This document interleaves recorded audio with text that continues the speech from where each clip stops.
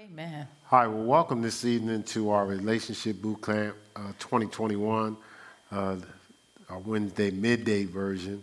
I think this is our seventh installment, and then we have one more final installment for this month on Sunday. So Sunday, we got into, or we ended up Sunday with just talking about being considerate in relationships, being considerate. We use Philippians 2, Philippians 2, 3 and 4, esteem others better than yourself. Look not every man on their own things, on the things of others. We even talked about the whole purpose of Genesis 2:18, when God said it's not good for man to be alone. What he was saying is, I created someone for you to consider. The whole scripture was about being considerate, thinking outside of ourselves. And then we gave you 1 Corinthians 13:11. When I was a child, spake as a child, thought as a child. But when I became a man, mature male or female, I put away childish things. Children are inconsiderate because they're young. They think about what's important to them. Mm-hmm. And so when we mature, we start to think outside of ourselves. We start to be more considerate. So with that in mind, we're going to get into today just talking more about being considerate or consideration. And we're going to open up with just talking about how people that are considerate understand and appreciate engraved gender differences.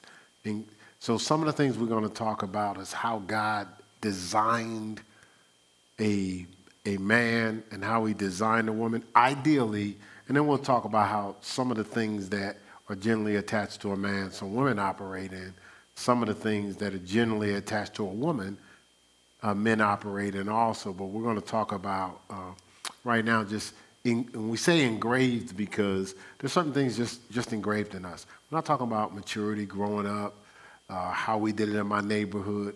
We're talking about, at our core, how God designs us. Yeah. That's what we're highlighting today.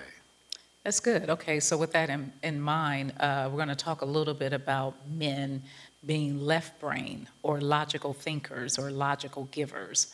They're designed to lead, not lord. The whole picture providers. Their vision or visually motivated. They are simplified. They have simplified speech.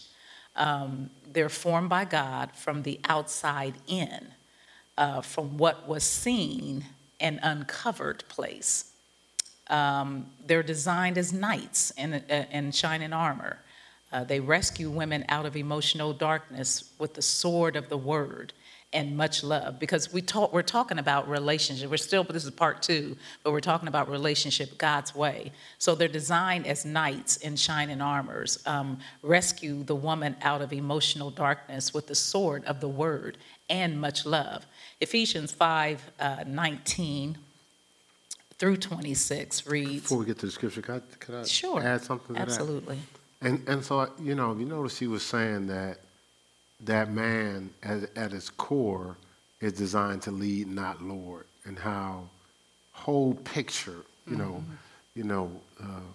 men can be tunneled, vision and visually motivated, but we could be locked in and tunneled because once we see that whole picture, that's what we're focused on. But sometimes it's at the expense of the details. And then I love this part, how man was formed by God. So God he was formed for what was already seen. So God created man from the outside in, from what was seen, and he created man from an uncovered place. So we should live with more of more exposure and not hiding, because God designed us That's good. To be out in the open, not for us to be covert and hiding. And then I like what Pastor Melanie said, we're designed to rescue women out of emotional darkness with the sword of the word and much love. So Ephesians 5, starting with verse 19. It says this. It says, are we in the right? Is that right? What am I doing? Hold on. Actually, 21. Actually, we're going to start with verse 21. I apologize. We'll start with verse 21. It says, submitting yourselves one to another in the fear of God. So that's God's ideal for relationships. You know, submitting to yourselves one to another in the reverence of God. So that's the foundation. Then in the next scriptures, he breaks down how you facilitate submitting yourself one to another. So he says this in verse 22. Obviously, we're right for this particular part, we're focusing on husband and wives. But it says, wives, submit yourselves unto your own husbands as unto the Lord. For the husband is the head of the wife, even as Christ is the head of the church, and he is the Savior of the body. All right, so husbands are saviors. We're designed to help save, to protect, to love. 24. Therefore, as the church is subject unto Christ, so let the wives be to their own husbands in everything. And see, so that's different between lording. We trust Christ. We trust Christ to do what's best for us. Right? 25. Husbands, love your wives, even as Christ also loved the church and gave himself for it. He gave up all of himself to give us an opportunity to be all we could be.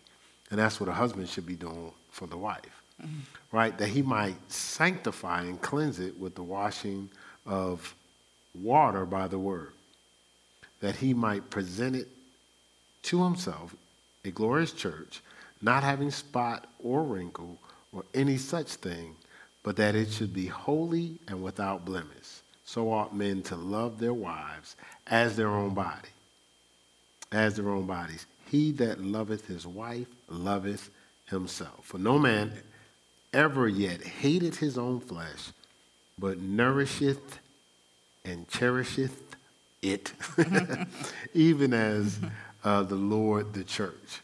So as you can see there, it's about harmony and it's about love. All right? So in addition, it's not designed, is not designed to break her out, which is temporary. He must love her out, which actually becomes permanent. The love, the grace, the mercy, the patience spread over the person is like ointment to assist the wound to heal. And so really when the man does that, he, think about it, what Christ did, he shed his blood, but it was because of his love, because of grace, mercy, patience with us, but all of that is like ointment to a person who's actually needing healing. So oftentimes women are wounded. Yeah, so we talked about this, we were having an exchange about this earlier, and how, a lot of times you get into relationships and the person's in an emotional dark place, but if your mind is logical, you think you can intellectually move that person from that place. But no, it takes a lot of love for that person to heal out of that place. And it takes a lot of grace. It takes a lot of mercy. It takes a lot of patience. So you can't break that person out of that emotional pain or wound, as you were talking about earlier today. You have to really love them through it. And so we talked about this. We were talking about, because remember you were saying, so if you have a scar. Yeah, but you was like, how do you do that? Yeah. And so that's how we, the Lord broke down love, grace, mercy, and patience. But also for the logical person that's dealing with a person in emotional darkness, your tendency is to lean to logic. But what you really do is you love on that person. You give that person what they need to come out of that situation. And then you go to God. You go in the presence of God, you pray and intercede, and then you patient to allow it all to play itself out and listen for God's different wisdom. Because ultimately, I'm loving on them, going to God, and I'm resting in God's hands and letting it evolve out. But there's something I think in our design, as we were talking about earlier, where like, it's like you can't sit still, because you've established your own timeline because you're not dealing with that person's, in this particular case, pain. So for me, as we were growing in the early years, there was wounds my wife came into the relationship with, and there was wounds that I called. She's giving y'all the testimony as when I said, when I was stupid, and she took it as I was calling her stupid. Well, she didn't come up out of that, in a week. I was hearing about that for a minute, and I think I extended the length of the wound because logically, I didn't understand why it was taking so long. And so I think it was okay. So I know it was like this. My mind, how I thought then, I'm new to the reality of relationships. I'm leaning to my understanding. So it was almost like if we went out running every day, and she broke her ankle. And the next day I was like, hey, babe, let's go. We got to run these miles. Well, she can't, right? Why? Her ankle's broken. So I have to give it a chance to do what? Heal. When it heals. But then when it heals, let's say her ankle heals and I go, all right, babe, let's go running. She still can't go running, can she? Because now she has to go to rehab to do what? Strengthen the ankle, right? So there's a process where the ankle has to heal. There's a process where the ankle has to be strengthened, and then she's ready for the demand again. So same thing. If I've wounded her or bruised her, she has to go through a process of healing. Then she has to go through a process to be strong again, and then she's ready for the demand. Does that make sense? You ever thought about that? Yeah, no, I was just thinking about, a wound period. You got wounds that are surface, then you got wounds that are deep, and so I think, when I think about deep emotional wounds, it's so easy to try to put a Band-Aid over it. And, that is a temporary fix, but that, that wound needs care. Care for it, because if it doesn't, it gets infected. And so now that infection can cause all types of issues. And so that just one wound ends up being like all over the whole body, affecting everything. So I think, men have a serious charge to the way God designed you all to become the knight in shining armor. If you think about even all the little story tales, the girls, she's my hero. The damsel in distress. The damsel in distress, because you guys are built, you're built even physically to protect, to protect. And women, really, it would be blessed if women can really begin to see God's original design in man. Man has been fainting at heart. He's been fainting at heart. And so the woman doesn't feel as safe anymore, secure or stable, because sometimes even the roles have changed. There's times where... We'll get to that. We'll get to that, okay. Okay. A little ahead of myself. All right, so we just talked about just some of the ideal aspects of a man, and so I want to give you some of the ideal aspects of a woman. We kind of flipped it, let her do the ideal man. So ideal women are right brain or even brain or emotional receivers. Remember we talked about the men being left brain, logical givers. Even how God designed us, even down to the anatomy and how you produce children. We give, they receive. Right? So God also designed a woman to help, but not to hinder. Just like he designed man to lead, not lord. They're primarily, as a core, they're feeling orientated, they're detailed nurturers. Remember we talk about, the man being a whole picture provider, but they're detailed nurturers. They're affectionately motivated. They're detailed in their speech. Remember Pastor Mel talked about the guys being simplified in the speech, kind of like more headlines. How you doing today? Good. And the young lady is sitting there going, That's good, yeah. So how you doing? Good. It's good. Like So right to the point. So you really have to ask open-ended questions with men and then. You're still going to Oh, I know.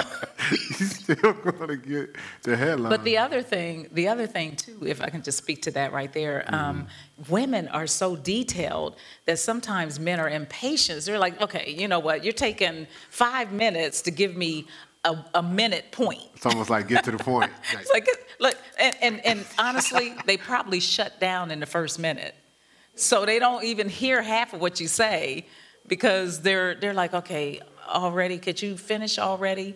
You could have said what you said in 2 minutes, but you took 10 minutes. Like crystallize it. So but it's just two different designs. So. Two different designs. So you have to understand those designs, because if you don't understand it, then you really can get frustrated with your mate.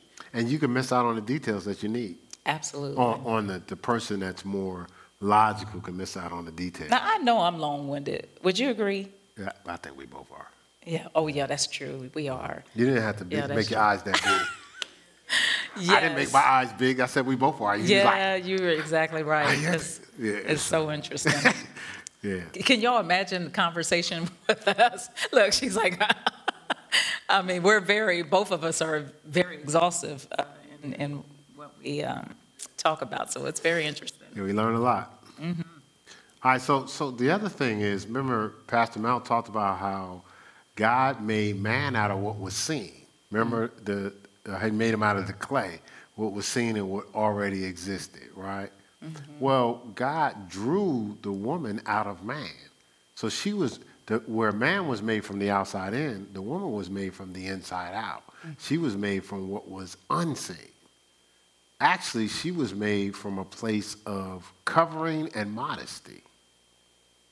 So if you think about even how you grow up in culture, there's a sense of exposure and lack of modesty if a woman walks around with her shirt off.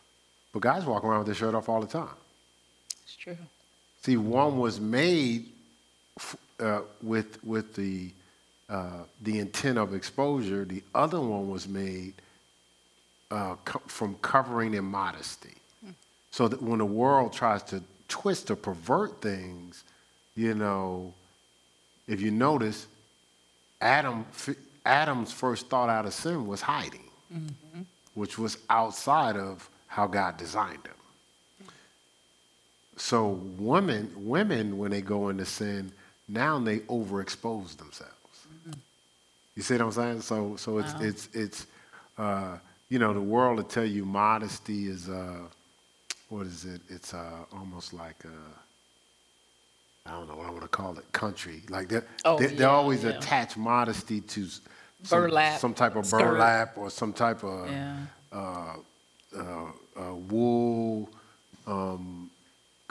something that's extreme. Like Amish, almost like an Amish woman. But that's modesty. You could be beautiful in modesty. The Bible talks about adorning and beautiful. You can still be modest and beautiful.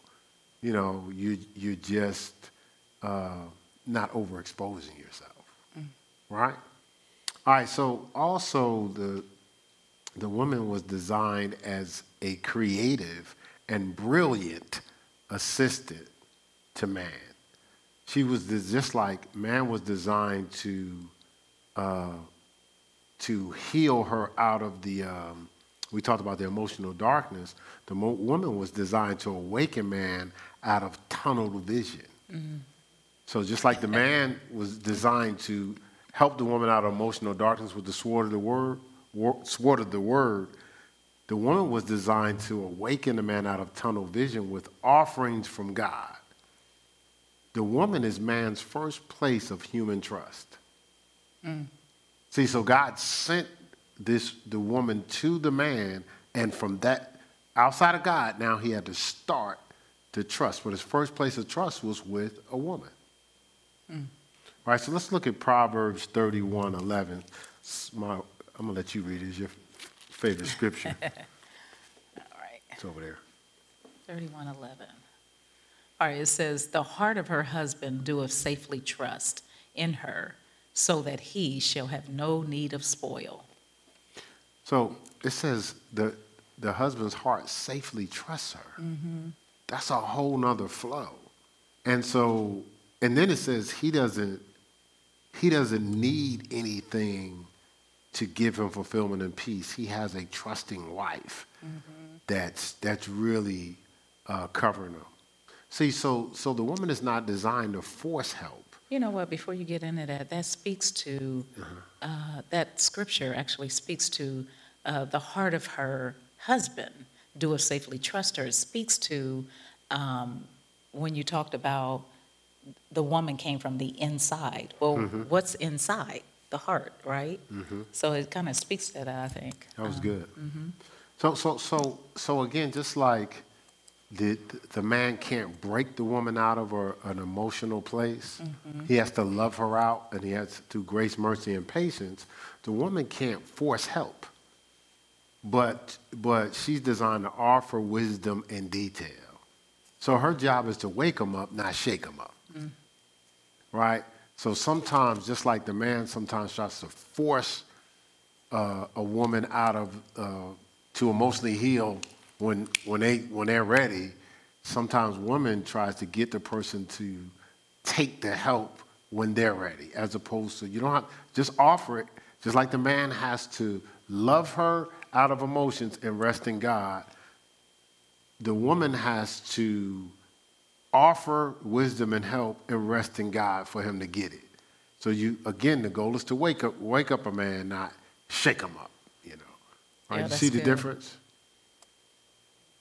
Okay. So let me just share it. Yeah. So now we just gave you ideal man, ideal woman, right? That's ideal. But some of these things switch over. You have women that are, I won't say extremely logical because their baseline is emotion, but they operate in a lot of logic, and sometimes the guys operate in emotions. So with that being said, the person that typically maybe deal with emotions can keep emotions can keep the affectionate person from meeting logical needs. Logic can keep the cerebral from meeting emotional needs. Yeah, Expound a little bit on that. Yeah, so if you're overly emotional, that person that's overly emotional or super affectionate, they're not going to meet the logical needs because they're going to respond in feeling. They can't see logically how to speak that person's language. So here, they're feeding themselves, but they're supposed to be meeting somebody else's need. And the same thing, the logical person will keep that person that's so cerebral in their logical head, you're not going to meet the emotional needs because you're feeding yourself logic when you're supposed to be be sensitive to that person's needs. So a lot of arguments actually happen there because, a lot of times we want to be understood, whether you're emotional or logic. And so you could potentially be so focused on you. We talked about that earlier, too. Yeah. We just having an exchange earlier, and we were talking about how the reason why people, because my wife was saying, she says, yeah, but, sometimes you have the detail. This is what you was asking. She says, so let's say if I'm talking to you, I'm detailed, I have the detail, but I didn't really articulate all the detail correctly because I got emotional or rushed. So I couldn't just say it the way I really wanted to say it. But then I walk away and I come back, but I have the other detail. So she was asking me, so how do I communicate that without it coming across like I'm selling it? And so I told her, I said, well, it's one thing to come back with the same package because it seems like it's the same information. But it's different if you say, you know what, when we talked the last time, I hadn't thought about this. I wanted to offer this to you too. So what we discovered is there were times I thought it, but I didn't communicate it. So then when he would say, you know, you're selling it, I'm thinking, I ain't selling it. I'm just giving you additional perspectives. You know, hey, I thought, now in my mind, I'm thinking I said, you know, hey, this piece of what what I'm about to share, I didn't share it initially. But I think this is something that could add to what I just shared. See, I'm thinking I don't even have to do all that, or either that, or I'm just thinking that maybe I said it without saying it.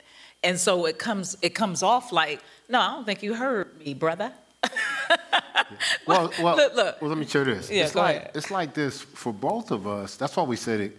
Some of these things bleed into both of us. So, you know, you have something to share logically, but your emotions are, your emotions are not allowing you to be patiently communicated in a detail, so it's packaged as an addendum or an add-on. Yeah. So same thing with me. Logically, I can overwhelm her if I get emotional in my logic.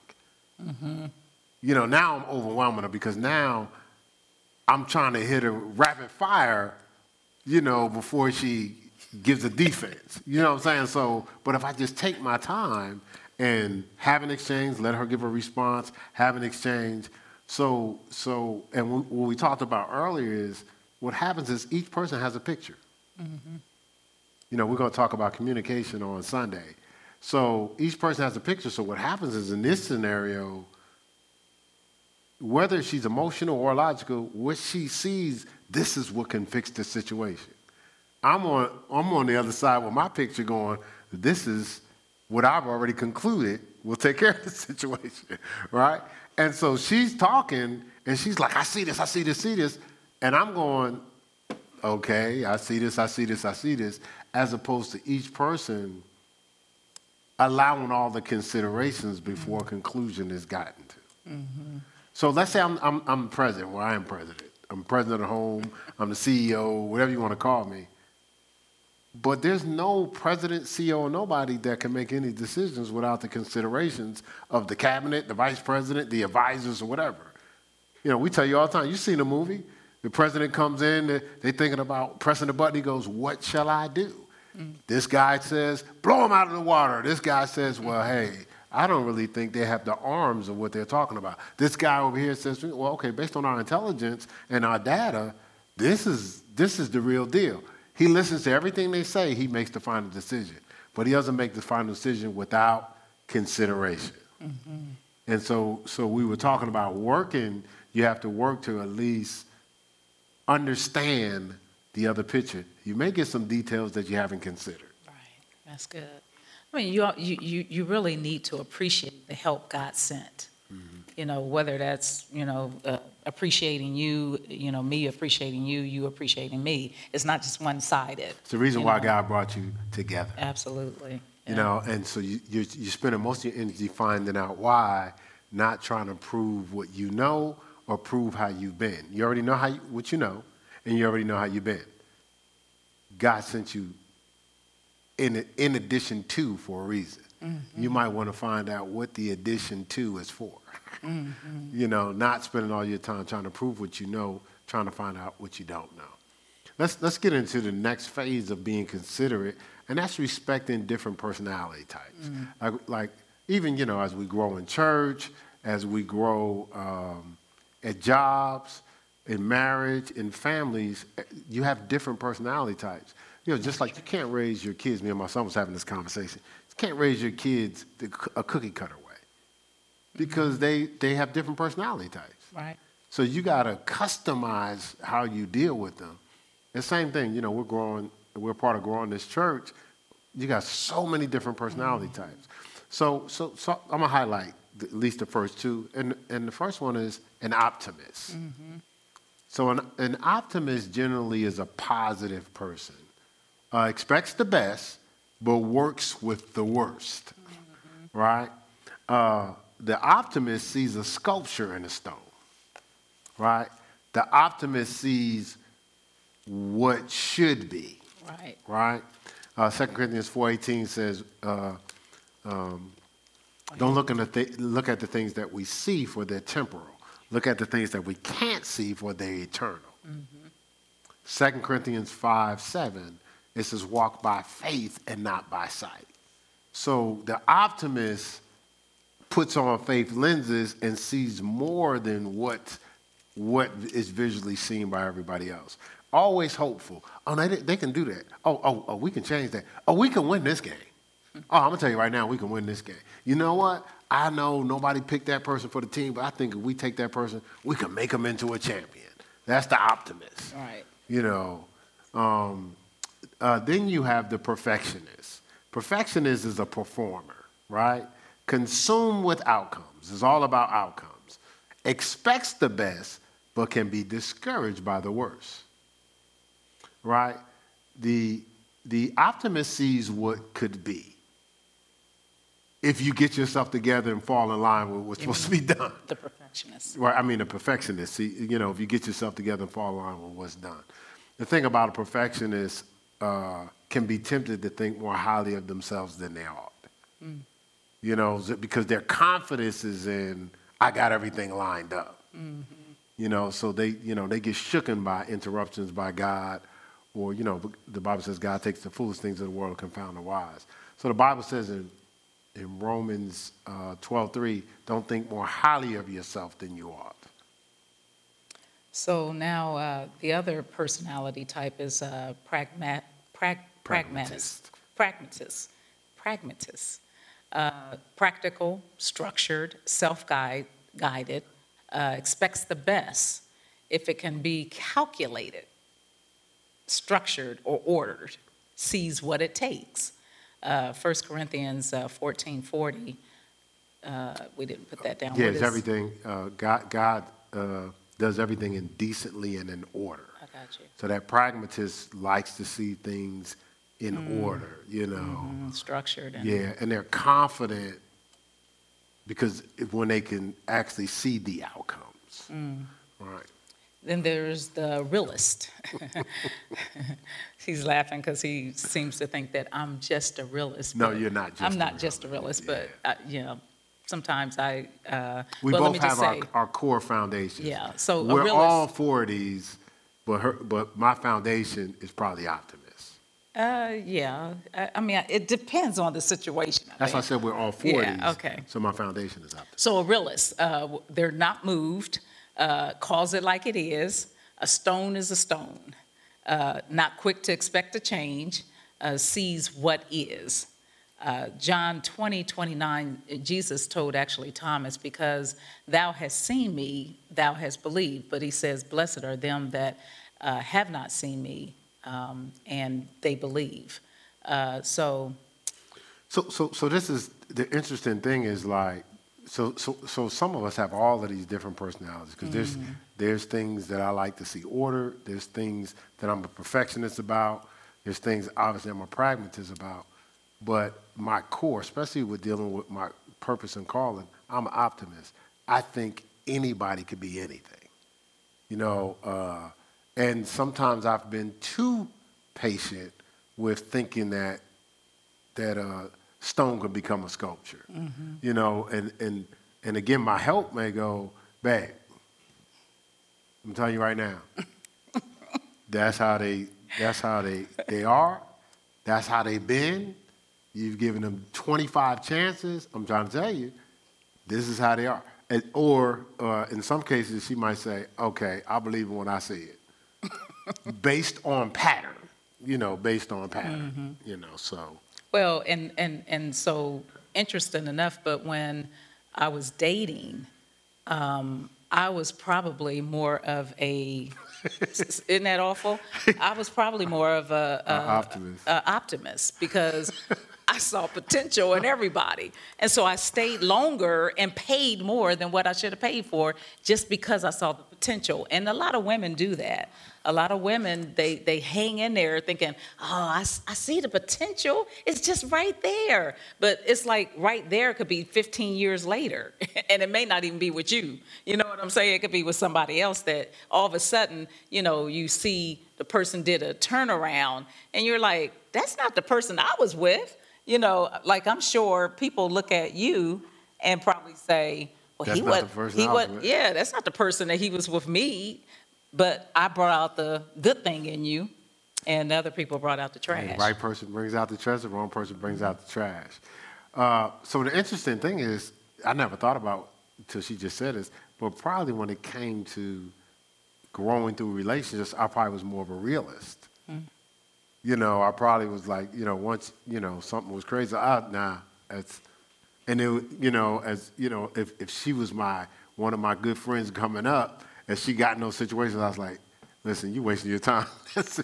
Like she probably be like, no, I think he could be, nah, that fool gonna bite you. So again, but we're offering the gender differences and the personality types, because what happens is if you keep looking at people through the lenses of who you are, you're gonna constantly be frustrated. That's true.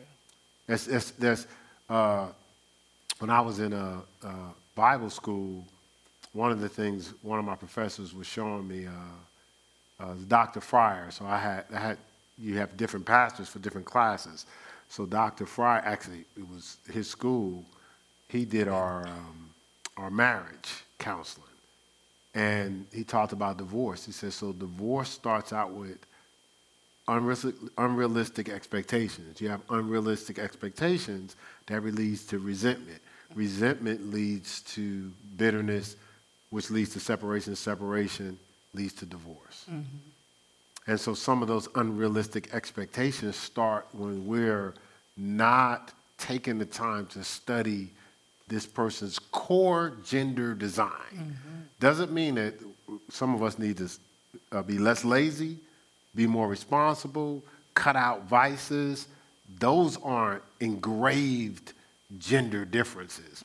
Those are choices that we grew into. But there's certain, I always use this example. Imagine me getting upset because Pastor Mel was light-skinned. So it's an unrealistic expectation. She can't change that and it'll be healthy. Okay, so let me say, I was about to say she can't change that. I know somebody's like, technology today, we can make her black. but put her in the sun. we can make her crispy. All right, so there's certain things in our core gender design and in our personality types that it's our foundation. So once you understand that, you flow better when a person responds a certain way. Like if she goes, babe, come on. That person's been that way the whole time. I can't go, see, you tripping, you need to think like me. I got to listen to her, which I do. It's like, okay, give me your thoughts on it. We do this all the time. And she'll say, give me your thoughts on it. I says, well, based on this, that, and the other, we haven't tried this yet. And then we'll make the final decision. Right? That's good. Yeah. But I think, if I could add, when we go into relationships, we're always looking at wanting to be understood. And we spend a lot of time and effort. Like if you could just think like me, if you could just be like me, if you could just, as opposed to really looking to understand who God sent us. Actually giving what you want to receive. Right. And so we already know what we're packing. Right. But it's important to find out what is it why did God bring us together? And so I think if we can spend more time understanding the other person versus, no, you need to understand me. It's my way or the highway. I think that's what frustrates marriages. That's what frustrates any relationship. I frustrates mean, parents right, because you're, and children. oh, absolutely. And everybody wants to be understood. That's just one of the natural things I think But sometimes it comes across as see it my way, right, but you don't want to see it their way. right, So you're asking, requesting, and demanding something that you're not willing to give. right. All right, let's get into the third phase here. Well, third phase we're discussing today of the considerate. So we talked about the considerate, considers gender differences, personality types.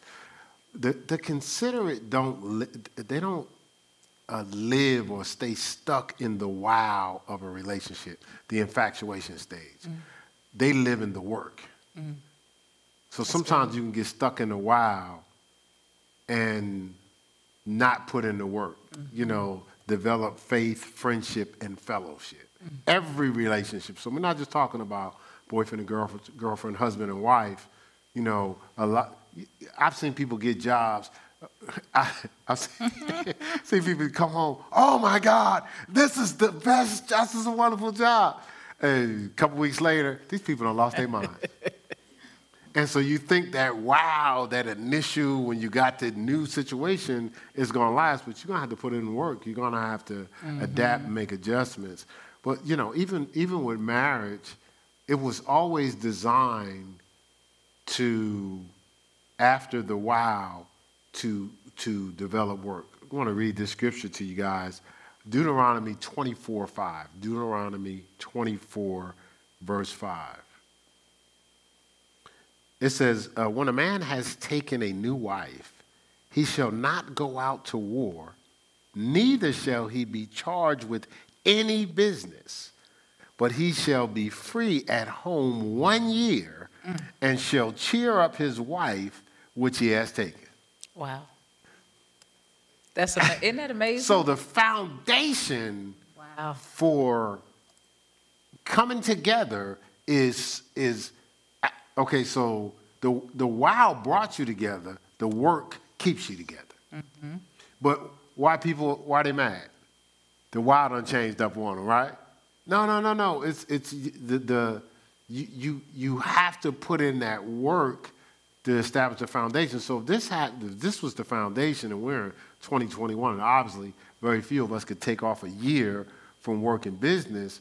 So now you have to take that same disbursement of year and pour it into your situation.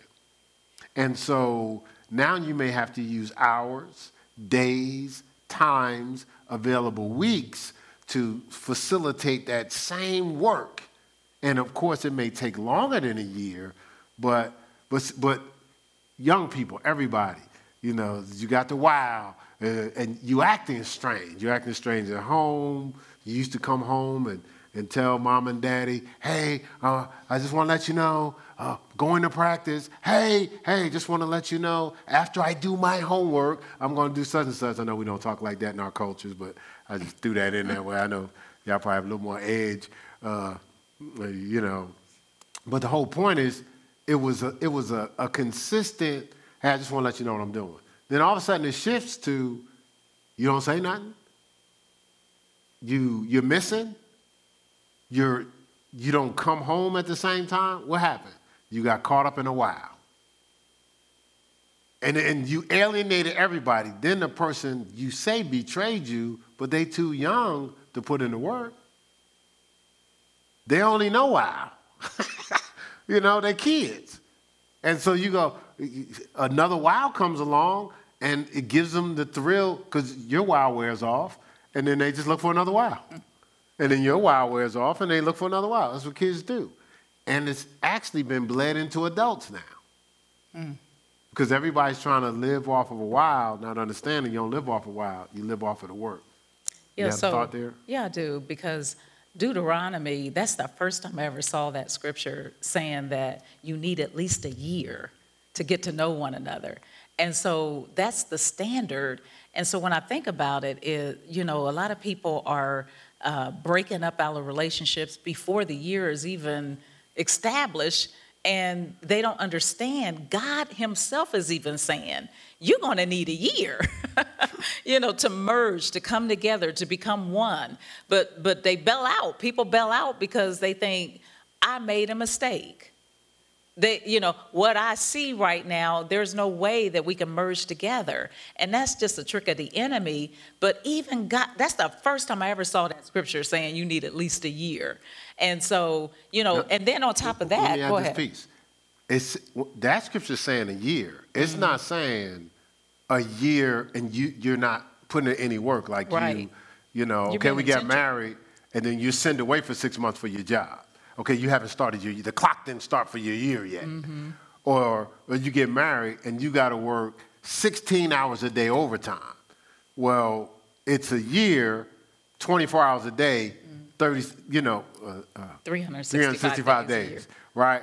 So if you got to work 16 hours of overtime, it's your days are split up in a third, and the other third you're probably sleeping. So you're still not getting a year. You see what I'm saying? So it's actually the clock starts when you're investing time or work into this connection and this harmony. Yeah, so I thought that was big right there. I mean, that's Deuteronomy 24:5. 24:5. Okay. Yeah. So we're talking about the work behind the wow, and this is some of the work behind the wow. Fighting for harmony and agreement. Every relationship, whether it's marriage, whether it's friendship, whether it's sports teams, business, you got guys, we've been hanging out, we talk about, I'm thinking about doing such. You know what, I'm thinking about doing such too. Hey man, let's start this business together. Man, that's a good idea. You know what I'm saying? And you could do this and I could do that. Then you start to get in business and there's work involved to harmonize. You were talking about ideas and went home. Now you got to deal with each other every day, and you're checking out this person's habits, how they flow. You have to address the behavior. You're sitting around going, I know they ain't going to just do that again. And you let it build up, then you snap on them. As opposed to now the work is, hey, we've agreed to business, but we got to harmonize. One person is tithing off of the business. The other person is like, no, okay, what's that money going? To God, man, are you out your mind? We need that money for such and such.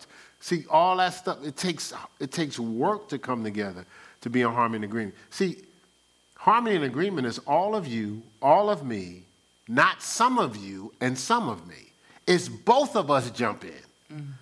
That's what harmony and agreement is. Both of us jump in. See, agreement is a definition for agreement. You know what it's called? Commitment. Agreement is commitment. All of me and all of you. Agreement is commitment. So commitment is not settling for anything less than all in. That all in is that's hard. It's hard because there's a little bit of you that just wants to, protect yourself from hurt. And so, but that one little bit of you that you're protecting from hurt is the one thing that's needed to actually cross over to be in agreement. That's good. So being all in, I think it's the way I'm moving. Being all in is moving beyond how you feel, not trying on a relationship. How many people, I know for me, I've done that. I tried it on like I try on a pair of pants. Let's see if this fits. That's not commitment. That isn't. Trying is not commitment. Trying is not commitment. Commitment is doing it even when you don't see the results. It's going that extra mile. It's pressing. It's pushing beyond what you see, moving beyond how you feel. Not trying a relationship, as I said, but moving beyond the option of take it or leave it. Or to take it only. It's me. Unshakable, fearless at all cost. I mean, that's really being committed. And it's not based on what's favorable, what's not, what feels comfortable, what doesn't feel comfortable. It is, listen, you start with commitment first. You don't start with, okay, I'll be committed if I see A, B, C, D, E, That's F, G. It's I'm committing first, and then whatever it takes to stay in agreement, because you talked about it, or we talked about it, agreement is commitment. So when you commit to something, you don't necessarily see the outcome. You don't see it at all. But it's very difficult as human beings, we got to see things. I want to see it for myself. Is this going to work? And we forfeit wonderful relationships because we're still waiting in some cases to see what it is that we're supposedly be committed to. Because when you commit, your press, your encouragement, all of that goes to a different level because why? You've invested just being committed in a situation. Because we do it all the time for dumb stuff. We've committed to some dumb. We've committed to the fellas. Like all types of stuff can happen. This dude you can't stand. He's always putting you down. He's always hating. He's always trying to sabotage. He's always blocking. He's always got foul language. But you're committed to be there to receive that abuse all the time. Mm. You committed, that's fam, man. That's fam. You committed to let that person keep manipulating, stealing, taking advantage of you, taking you for granted every time. But now you get into a covenant situation, and now you got, you keep doing that, I'm out of here. When it comes to God, if God looked like he's breathing or he hasn't come through with the right conditions, we gone in a heartbeat. But we've stayed in crazier, abusive situations longer than we have committed to God. Let me share this. This thought came to me. I do that often. Things just come out of my brain. But I was thinking back when years ago I used to I did slot machines. And when you go to a slot machine or a casino, a lot of times people will stick and stay at one machine. Why? Because they're committed to stay with that one machine, because what if I get up, somebody comes right after me, and boom, they hit that lever, and then ding, ding, ding, ding, ding. Wow. I done lost my money. So they stay on that machine. They're committed to stay on that machine for however long it takes to stay on that machine. Some people stay on all night long, just that one machine, because each time they pull that lever, they're like, I know this might be the one. Oh, and then you say that all night long, though. So, you're sitting there and you're just like, man, okay. And then everything in you tells you, okay, I'm tired. You know what? This ain't going to work. I'm losing money. But everything in you tells you, but what if you get up? What if you get up and somebody gets it and you've invested like 2 hours already? Yeah, it's like you're going to miss your treasure. So what you do, you stay committed because you don't want anything to mess up what you believe is yours. That's good. Commitment is much like that. You don't know if you're going to win that $1 million. You don't know that. But you're committed to stick and stay. You're committed. There are people, y'all, that be in the casino all night long. Days, not even. Really. I know some people that spend days. Yeah, so it reminded me of that. It just reminded me, look, commitment looks like that. You don't have a immediate payoff, but you're committed to stick and stay because you know that if I stick and stay, I might get a payoff on this thing, so I don't want to forfeit it. Good picture? Especially if you've ever gambled, you know what I'm really talking about. Yeah. And so again, when you're jumping all in, it doesn't mean that the person is just like you or everything is ideally sameness. We have this warped view of compatibility that is sameness, but a compatibility is a complement, like a glove in a hand. Mm-hmm. The only way you would, if it was sameness, we're waiting for another left hand. Like, you see what I'm saying? But a glove fits, complements the hand. So diversity doesn't prevent unity. Diversity or difference doesn't prevent unity. It's probably a better way of saying it. Scripture says in Romans 12, verses 4 and 5, it talks about us being many members in one body. We have different offices. Mm-hmm. So we have different gifts. But we being many are one body in Christ. Paul spends time talking about the hand is different from the eyes, the eye is different from the feet, but they can't work without each other. The eyes can see where to go, but they can't get there without the feet, right? So it's okay when you get into a situation and the person seems different. You're working to harmonize and complement one another. Yeah. What's up? You go ahead and explain that. Yeah, we have to recognize the strengths and weakness complement each other. So we both have strengths and there's things that I will do if I have to because it's how I am, but she does it and it doesn't even, like I'll go, nah, baby, I'm gonna do that because I don't want to bother you. She said, ain't it bother to me. It's nothing for her. But then there's things that she might not be, oh God, why, honey, I just don't want to take you through this. Nah, you ain't taking me through nothing. I actually like doing this. So strengths and weakness complement each other because it keeps us considerate. Like I can never think I'm better. When I say better, almost like, well, we're both in this relationship, but honestly, I'm the top stock in the relationship. You just here like along for the ride. See, that's an idiot. Well, that probably wasn't nice. But that's the only thing I think of. Because the reality is, like, a lot of my value is in what God has given her to bring to me. And vice versa. A lot of her value is what God gave me to bring to her. So it keeps us both humble. Just like in the body of Christ. We can sit here in church, we have different offices, but we all need each other. Yeah. Suppose I sat here, listen, I'm pastor, this church wasn't for me. What? And nobody came. As John Maxwell said, a leader with nobody following him is just taking a walk. Everybody needs each other, whether we realize it or not. So we don't want to spend all our time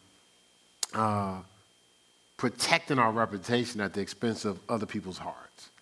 So we're not coming into a relationship just to protect. Like we talked about this earlier, remember? Sometimes you come in a relationship and keeping it real, because of how your life worked out, you might have to spend more time on creativity, innovation, and you didn't have time really to lock in on education. So somebody comes into your life and they've spent all their time on education, degrees, and what have you, right? But they ain't spend no time. They totally oblivious to what's happening in the world or creative. They ain't creative at all. They have to see everything calculated. Well, you're a great compliment, but we're in a society where a person that's not as educated will spend all their time going, well, I'm just not as smart as other people. And they're so wise and smart and innovative in 95% area of their life. Is just when it comes to how to navigate through the fundamentals of book knowledge, they're not sharp. But they'll amplify that as that's their whole value at the expense of harmonizing with somebody. And vice versa. We have conversations, we say, okay, present it, but don't present it like, what's wrong with you for not being able to do that? Well, there's nothing wrong with me. That's not my niche, but I can learn it, and vice versa, right? Because I want to get to the other things. So I'm going to speed this up a little bit. Okay. All right, so we talked about the reality is relationship and connection is in addition to, not in replacement of, right? And so we want to hit just this piece here, and we'll try to fade out. We might take an extra 10 minutes or so to hit this because we want to give it to you because we want to do communication on Sunday. All right, so we have to, when we come into every relationship, children, husband, wife, friends, teams, ministry, we have to see each other through essential and exclusive eyes. See each other through essential and exclusive eyes.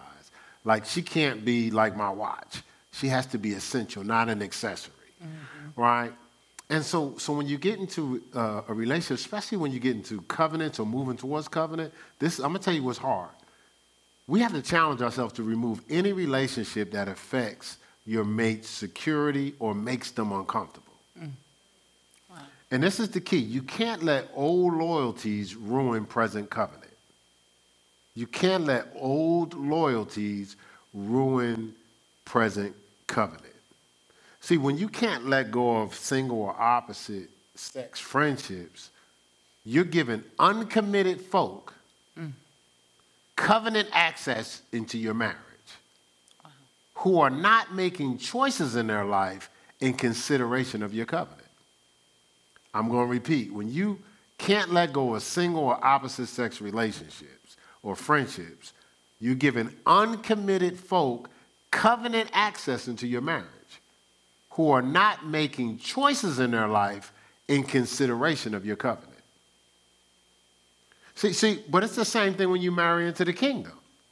You're giving people living worldly access to your covenant with God, but they're not making choices that's protecting your sanctification. When I got into a covenant, there was people that they wasn't trying to hurt me. They were just as cool as they was before I got married, but they were making decisions that was comfortable for their single life, not in protection of my covenant. So just like I can't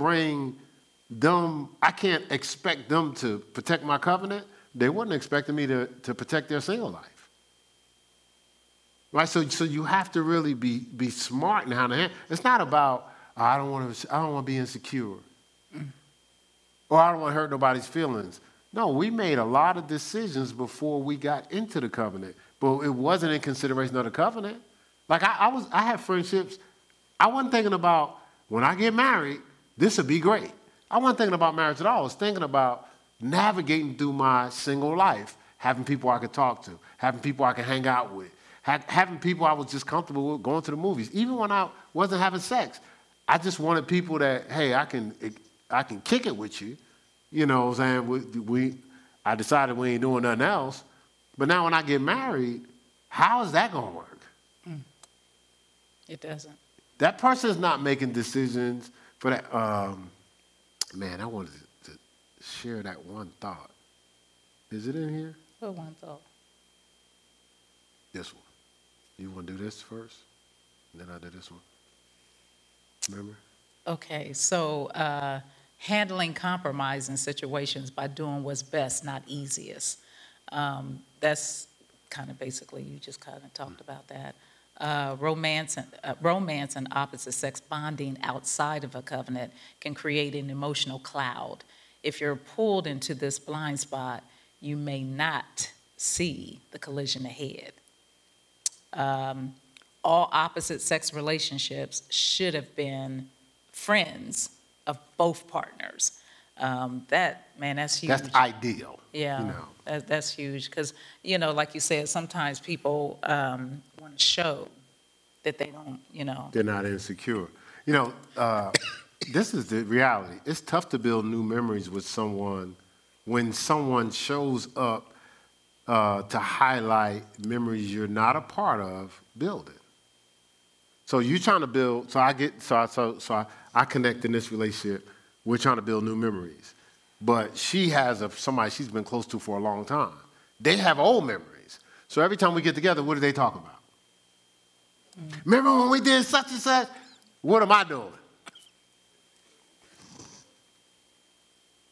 And if we're honest, I've been around for a long. You said get mad. Getting mad. Yeah, we all been around for longer. So let's say I'm like, well, yeah, it's good, it's cool.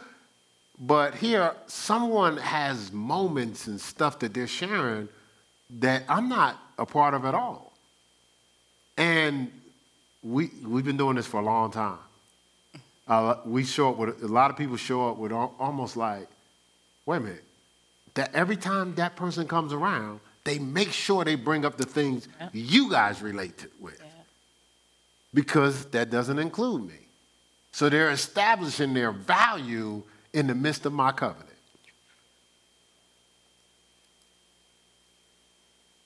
Quiet? No, I'm just single life doesn't fit into a covenant world. That's all. So you have to really be honest with yourself and always do what's 1 Corinthians 6:12. All things are lawful, but not expedient. Not best. And you have to really be honest and do what's best. And sometimes you have to check yourself with sometimes you're protecting the old loyalty so they're not uncomfortable and sacrificing the comfort of the new connection.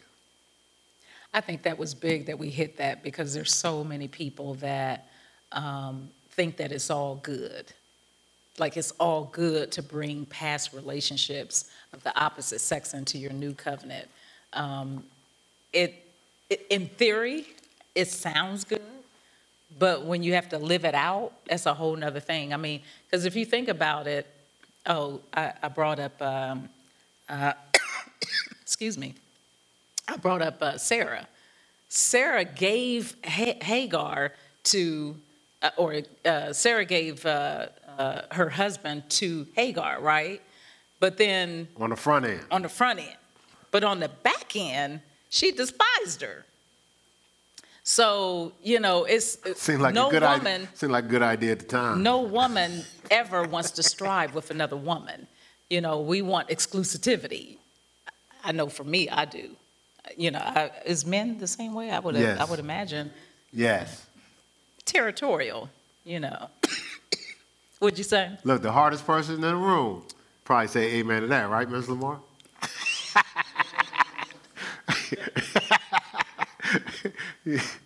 I think you agree with that one. But like you said, a lot of times, we want to prove that we're secure at the expense of your covenant. I think it's- And that's, the tough thing is like, so you think about, we do premarital, and premarital is when it's tough because you're transitioning from single. And so when we offer, on the questionnaire and we have the conversation, sometimes it's a stretch. It's not all the time. Some people go, hey, I never looked at it that way. We're going to have to make some adjustments. Or some people go, well, we'll see if we need to make adjustments. And some people go, I don't know if nah. We've had people like really fight. But a lot of it was, I'm not letting go of this relationship. I'm not comfortable with how this not covenant sold is out, going to believe flow. it, I'm not yeah. sold out. So all those realities are there. Our job is to give. Think about. You just have to think about this for a second. You're in any level of covenant. You don't want to be exclusive? And if you want to be exclusive, why wouldn't you give the other person exclusivity? I mean, just think about it. We can, I'm not talking about the front of, hey, this is 2021. We're just open. Another topic for another day. So that's what we have for today. No, I just thought about it. Go ahead. That's just like me right now saying, honey, go ahead and call your friend, and talk. You guys talk, and and I know nothing about what they talking about. Are you serious? Like that's crazy to me. Like my husband is having communication with someone that they have a relationship before me, and I don't know what they talking about. And why are you talking to her and not me? I mean, I don't know. To me, that just seems so strange. Like, it really does. Like, I'm just sitting here thinking, you tell me, hey, I'm going to call Sue, when we get out of here, because, I got some things I just want to share with her that's on my mind. And, she has a way of, understanding me. Ooh, we going to fight. I mean, I'm going to be like, So this is what you do. If you're in a situation and it's tough, create your own at-home relationship game. And you know how you do, you have the games where you act out parts? Play out the scenarios. Right. Just start playing out scenarios. Okay, in this situation, the person that's your friend, they're really going through something, and at the same time, your spouse is going through something. How you going to respond? Because you're always there for the other person. Just play out the scenario. Okay, so real quick, I had a scenario, just no kidding. I gave the person a scenario. I said, so your husband gets a call, 12 o'clock midnight, from a female, his friend. And she is saying, hey, I just, broke up with Johnny. I just need to talk to you. Can you come over? The person said, I don't have a problem with that. I said, what? They did not have a problem with that and was so sincere about it. Oh, no, I trust him. He'll be fine. I said, what? Because I went to an extreme for a reason. Because I tried the other little stuff and it didn't work. So I said, well, let me give him an extreme situation. The person was like, hey, that's his friend. I trust him. I think he'll be fine. And I was like, are you serious? Probably from the angle of the person probably was a trustworthy person. But the reality is you have someone else that you have not vetted, you haven't gone through any counseling training with, you don't live with, and you haven't established a relationship with them. That's what you have to watch out for. Mm-hmm. And anybody in this room puts you in a vulnerable situation, you'll do something that you never thought possible you would do.